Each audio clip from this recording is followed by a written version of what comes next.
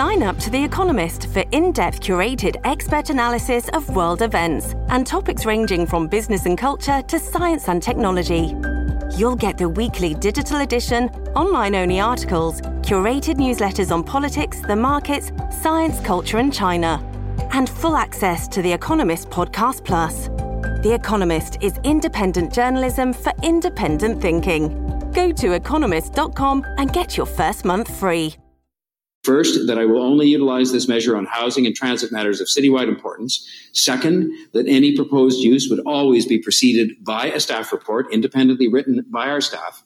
And thirdly, that I will, without exception, try first to forge a consensus through the use of the council process. Just trust him. Just trust him. John Tory's gone from bridge builder to bridge burner, it seems, as no one in the newly elected council supports his new mayoral powers that, of course, we learned about after the election. And so he can say, trust me all he wants, but the bottom line is city council does not. And so they have voted unanimously to demand changes to the Ford government's housing bill, that they argue is going to leave just this city. And I find this figure very low, $230 million a year in lost development fees, lower supply of affordable homes.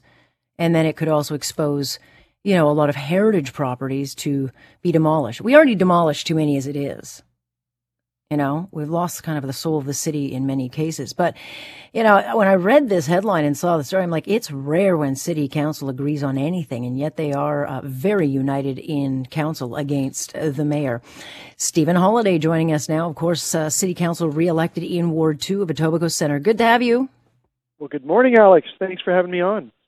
I was also thinking when you lose a guy like Stephen Holyday, there must be a lot of tension because sometimes when you get these votes, you'll have like a pack that vote for and a small pack that vote against. But clearly this has really rubbed people the wrong way. Yeah, there's no secret that council is divided right and left. And, many times the left will get out there and they'll use council as a soapbox to take on the government of the day. And there's a little bit of that going on the other day, but there's so many things in this bill that you can pick at that I think it's infuriated everyone. And, big dollars at play. And I think everyone on council has something to say about this. And, this bill will change our city forever. It will change the suburbs forever. I mean, one little thing that isn't talked about a lot is triplexes will now be as of right in single-family detached neighborhoods. Some people on council think that's great, but I think a lot of people out there don't know that this is coming and don't know what the future is going to hold. And we're going to see our city change right before our eyes. Yeah, I think one of the, as you say that, comes to mind are rooming houses. What's to say someone won't buy up a bunch of, or has a bunch of investment properties and he'll call it a triplex or they'll call it a triplex, whatever, but you'll have like rooming houses in neighborhoods where you've got like 7 or 8 people living in a house. Again, we need housing. It's got to be the right housing. And it can really, really change a neighborhood. Well, I get it. I get the housing mania. This has dominated the headlines. Housing is expensive. It always has been in the city of Toronto. You look through any generation, they'll tell you if they've tried to buy a home, it's been a really hard thing. And I think it's going to continue that way. But bills like this, what they do is they start to spread the cost of housing back on the existing residents and the taxpayers of the city. They do it in 2 ways. First way is through the front door financially, like we see in the legislation. It's reducing those development charges so that taxpayers have to pick up the slack to build the new infrastructure, the new community centers, the new fire stations, the new transit to pay for that development. And then there's the subtle way in us absorbing and tolerating all of the new density and congestion and more people living here and these fundamental changes to the neighborhood. Those are a little harder to quantify. And you know what? The politics are, some people love that. But I think the other side of the politics is a lot of people say, hey, I pay my tax bill. I love where I lived. I chose to live where I live for a purpose.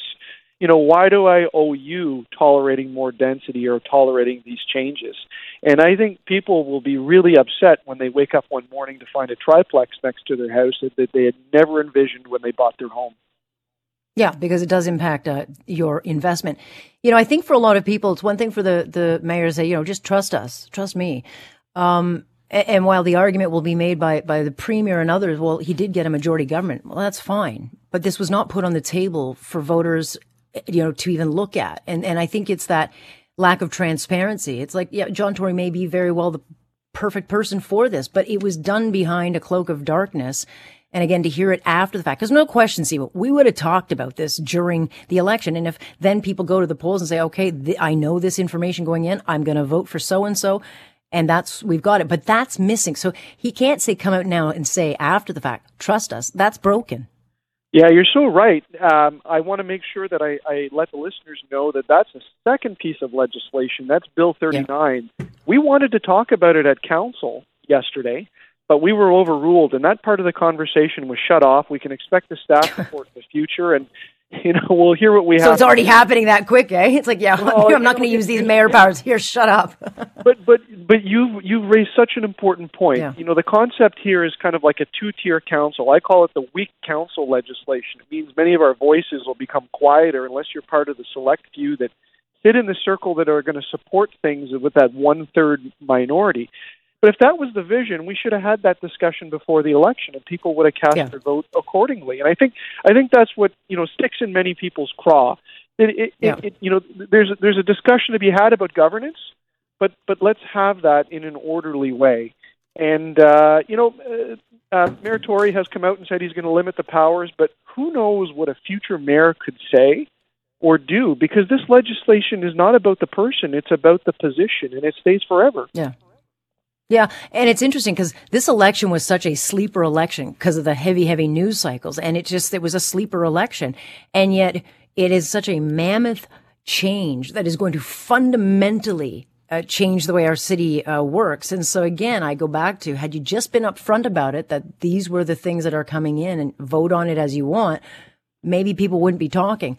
But I do think we're going to be talking about this a lot. I don't get the sense, Stephen, that there's any kind of challenge that will overturn this. I don't know. I'm not sure if maybe Mayor Ford will walk anything back, but this is what we're looking at. And so are we looking at a really volatile session of city council? I mean, there's just a lot that needs to get done right now. There's crime, infrastructure. We need to get potholes filled, raccoons off the streets. There's a lot going on with a recession looming.